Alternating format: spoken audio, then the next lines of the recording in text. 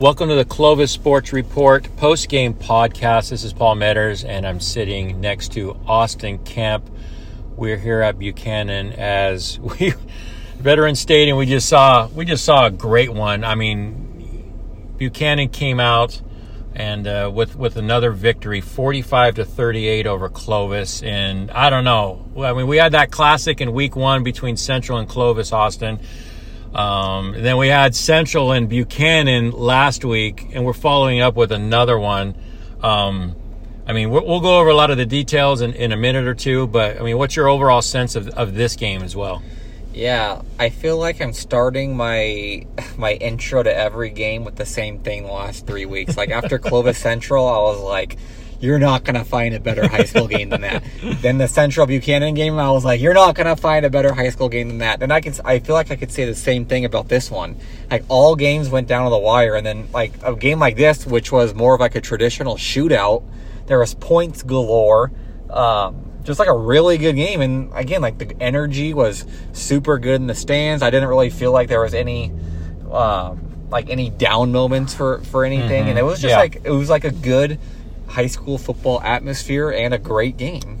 Well, the game never got more than one touchdown separation. It was back and forth. Clovis actually had the lead 24-17 at halftime. Buchanan scored quickly to take a lead 31-28. But in the end, tied 38-38. Caden Rodgers ran it in from about 14 yards out.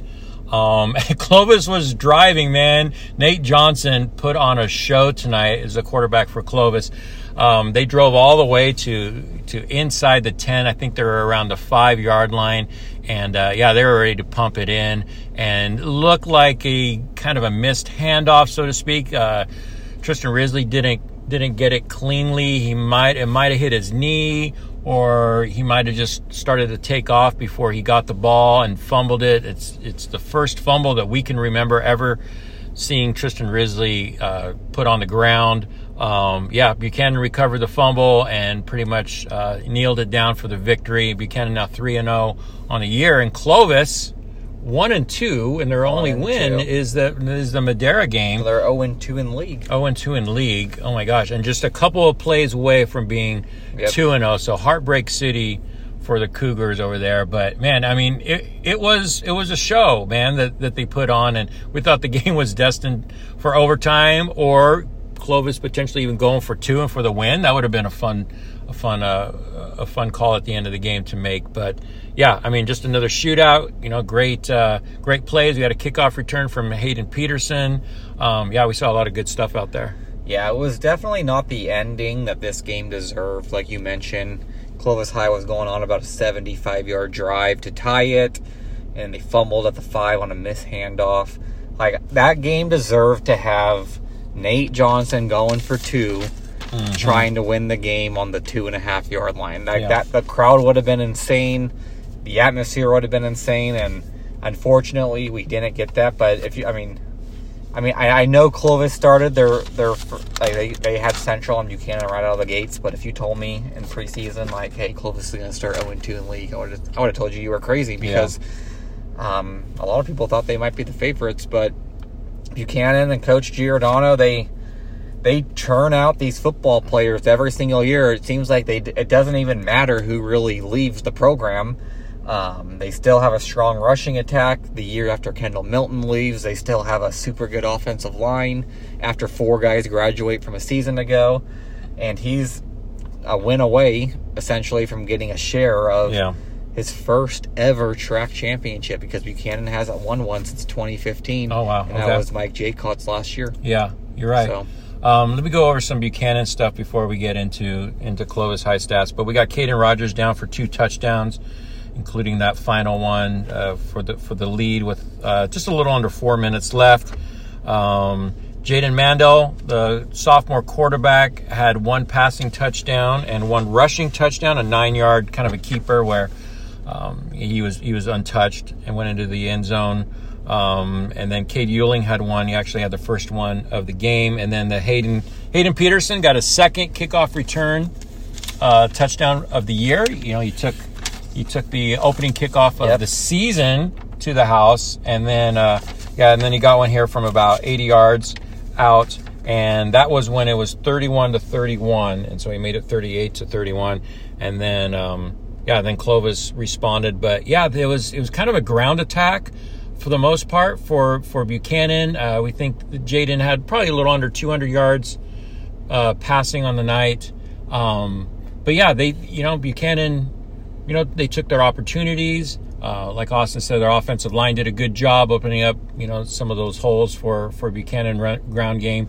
But yeah, we're kind of used to that from Buchanan, and yeah, that they played to their strength in that game. And Jayden made a couple really nice throws. He's got that 40-yard ball in the air, kind of a flick a little bit off his back foot. Just throws a nice high ball, very catchable football. Yeah, he made like 2 throws I would say stuck up to me tonight. One was, I think it was the first half, there was like a post corner to Austin Arroyo where Jayden let it go before Arroyo was even out of his break, and it just floated up there perfectly and landed right in the breadbasket for Arroyo.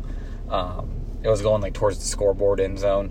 And then the second one where it was actually one that was an incomplete pass in the second half. He was on one of the hashes, and someone had ran a wheel towards the scoreboard side again, and he just missed him, but he had gotten hit when he threw it. And again, it was one off that was off his back foot, floated that thing in the air. It was like maybe a foot or two out of reach, but that was an impressive throw, especially coming from the opposite hash. And that dude has so much arm talent. And Jayden, I know you're listening to this. I know you're more than a baseball player, okay? I didn't mean that comment in a bad way, because you are a stud football player too, okay? So I've got to make sure we're on the same page with that. But another name worth mentioning is I really like sophomore running back Michael Runnels for Buchanan. He got a little bit of varsity game action this week for about the first time since week 1 in meaningful minutes. And his second carry of the game right out of half. Yeah. He went 60 yards. He made like one guy miss, and it was like boom, off to the races. Yeah. And I think over the next couple of weeks, when I don't want to say that competition gets worse, but I think in games that I think Buchanan might have in hand longer, I think we're going to see him get some more carries, and it might be exciting to see the young guy get out there. Yeah, I'm sure the coaching staff is excited to see maybe he could get 7 to 10 carries. Yeah, I would like to see it for sure. Yeah, and then they scored on the next play. So Buchanan came out of the gate in the second half, and like Austin said, had that nice run, and then Rodgers took it to the house after that play. So it was 2 plays, and Buchanan had tied it. But your heart has to go out to Clovis High. In this game, I just felt like they were right there. I mean, play for play, they were answering, and their defensive line did a good job for the most part. But we didn't get to see Nate Johnson against Madera, and he put up some decent stats. And in that first game against Central, he played less than a half. So I felt like this was kind of his coming out party. A little bit. Yeah, he talked to some Buchanan people too, and they're like, yeah, Nate Johnson played really well over there. I said, yeah, he's got 7 D1 offers. The kid's legit. So, kind of a sluggish first quarter. But after that, he was lights out. He threw for over 300 yards. He threw for 4 touchdowns, ran for 1. And we kind of talked at the beginning of the season when we did our preview. It was like we were wondering which receivers would step up for him, and tonight 2 dudes definitely did. Number 5, Andrew Dowie, had an amazing game, and number 6, Nic Viau. I say Viau. There you go. Nic Viau. Had a great game. I mean, he probably had close to 200 yards receiving, had 2 touchdowns, and we were on the Buchanan sideline for most of the game, and when those guys were catching passes, you could hear some of the Buchanan fans say, "Get on that guy," or they'd say, "Oh, that was a good catch." So yeah, those 2 dudes definitely stepped up. Yeah, Nate had a great game, but it was also kind of a weird game. So the first quarter, he was missing some throws. He was maybe a little bit yippy. I would describe it on he was high a little bit, he was low a little bit, but he ran like 8 times in the first quarter. He ran 8 rushing attempts, and it was for about, it was for like 40 or 50 yards. Like, he was getting yards. Yeah. And the second half, he had none. Yeah. No rushing attempts in the second half, but that's also when he started lighting it up with his arm. So I don't know if it was like, something popped up to where he wasn't as mobile, because he wasn't really leaving the pocket either. Yeah. But he was for sure slinging it, and he was delivering accurate throws, and it was strange because his legs are such an important part of his game, and he's electric with his legs. But we didn't see it at all in the second half. And again, It just makes you wonder if maybe he got rolled up on early that we didn't see, because I certainly didn't see anything. Yeah, I think he looked fine. I think maybe he just found a pretty good rhythm. Yeah, and that could in definitely that be second half. He was throwing that, he's throwing that 14-yard pass really well, where receivers were just turning around, and he was hitting them in the chest, and some of those touchdown throws. Over the middle. Over the middle. There were lasers over the middle. Yeah. And they were he was putting them in spots where the receiver didn't really need to break stride, and he would just catch it and keep on running full speed to the end zone. He did that 3 or 4 times tonight. Yeah. He actually had in the first half, he had a 3rd and 26 that he converted on a pass over the middle where he just smoked a dude in stride perfectly. Yeah. And he ran for 60 yards. And if you go back to my Twitter account at Paul Metters, I posted some highlight videos, a couple of Nate Johnson's touchdown passes, so you guys can see for yourselves on those. Sometimes the Wi-Fi doesn't work really well in that stadium, and it takes about 6 or 7 minutes for some of those tweets to go through, which is frustrating with the video ones at least. So, go back and check out some of those throws, and I actually have Caden Rodgers' game-winning touchdown run, which was wide open. We looked like back kind of at that play, right? Miscommunication. There was a corner on the side that was eventually scored on, and right before the snap, he ran to the other side, because right when Caden got the ball and ran around the edge, there was nobody over there. And it's just one of those things. It's someone probably should have been over here. Yeah, it was a little too easy, a little too easy, anticlimactic. They just took the lead again. They just took the lead because he ran straight around the corner and nobody was there. Yeah, but nonetheless, good call, good game plan. I think a couple names I want to mention, too, for Buchanan on defense. A kid named Gavin Nelson, number 87. He was just absolutely getting after Nate Johnson. He had 2 sacks for the night, a couple other tackles for loss. And I feel like any time Clovis was stopped in a run play or was flushed out of the pocket with a pass, it was always because of Gavin Nelson or Cyrus Lowe. Mm-hmm. Both of those guys really got after it on the D-line. And then we were both just talking before we started the podcast that we like that safety, Jerry Rangel, for Buchanan. He was all over the field. The junior. He's all over the field delivering hits, breaking up passes, and he jumped a couple routes that he broke on. Both of those guys deserve some mention, I thought. Yeah, and we talked about Aiden Merrihew for Clovis. He actually returned from a broken wrist, and so he was out there. He's out there with the big old club, black club. You see those defensive players out there that can play with that. So he was out there. So that gave the Clovis D-line a boost there. But and then there's a linebacker, Christian Smith, who I thought was flying around for Clovis, delivering some blows. He actually lit someone up on the sideline. Oh, yeah. At one point. And that was a loud collision. It was. But he was all over the field as well for Clovis. Yeah, that got some ooze from the crowd and, from the stands as well.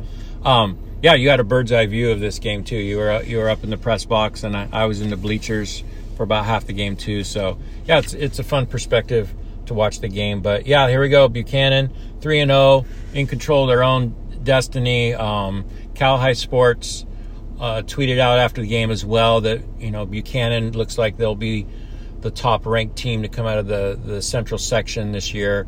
So they'll probably break into the top 25 at least for their state rankings, and if they run the table, they might end up 16th, 17th in the state, which would be pretty cool. They're going to run the table. Okay. Yeah. Okay. And it just makes you think about how good of a playoff this could have been, because Central and Clovis and Buchanan, they're so close.